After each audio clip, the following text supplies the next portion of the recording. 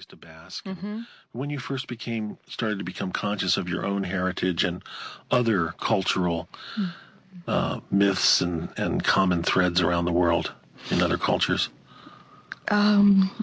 Being raised Basque and recognizing that speaking Basque and Spanish and French and English, I began to really see that there was a common language among all people, and then coming into this culture, which is a creative experimental culture, and then coming from a very old, traditional, very land-based culture, is that really got to see that people spoke a common language, which is really a language that's found in dreams or meditation or in daydreams or in art. And I found that language was really the language of symbols, and I really began to explore symbols as a child, drawing them in dirt or sand, or also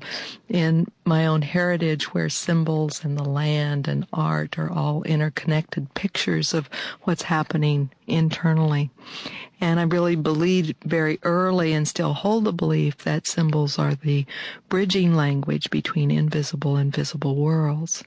And then it wasn't until I was in my late 20s and early 30s that I started reading cross-cultural mythology and really started taking a look at what are symbols to all peoples, and what are symbols found in dreams, and where they're interconnected symbols. And then I found myself led to Carl Jung and a statement that came out in bold type to me, which was the psychological mechanism for transforming energy is the symbol.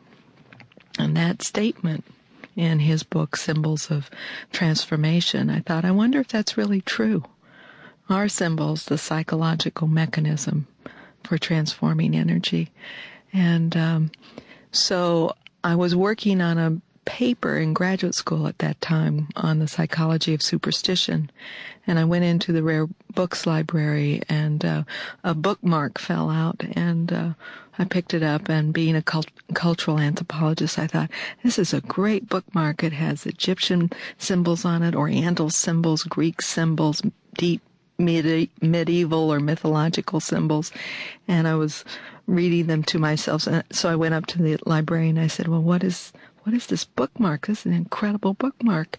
And she said, oh, this isn't a bookmark. This is one of those tarot cards. And she ripped it up and put it into the waste paper basket.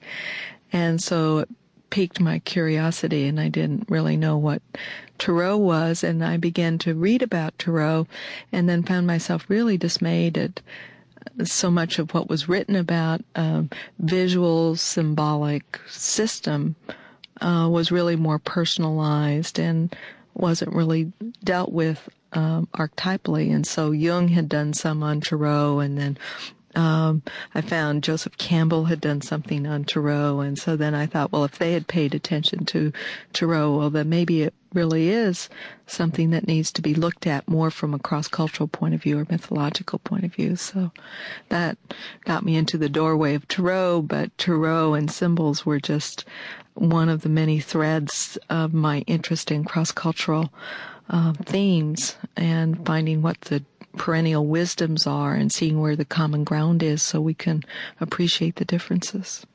I think in our culture and our society, so often symbols are represented in advertising and the things around us. Mm-hmm. And you're mentioning that symbols are the mechanism for transforming energies, and how if one starts looking at the symbology, you realize how powerful these symbols are, and they're used in like selling soap suds and cars. Yeah.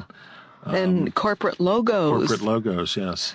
And what was really interesting to me is that I began to take a look at a wondering that kept popping in was, I wonder if there are the same shapes found in all art. So I did a research project and found that there are 5 shapes that are found in all art globally. And then the second wondering was, well, if there are 5 shapes found in all art, what does that say about the human psyche that wants to create them?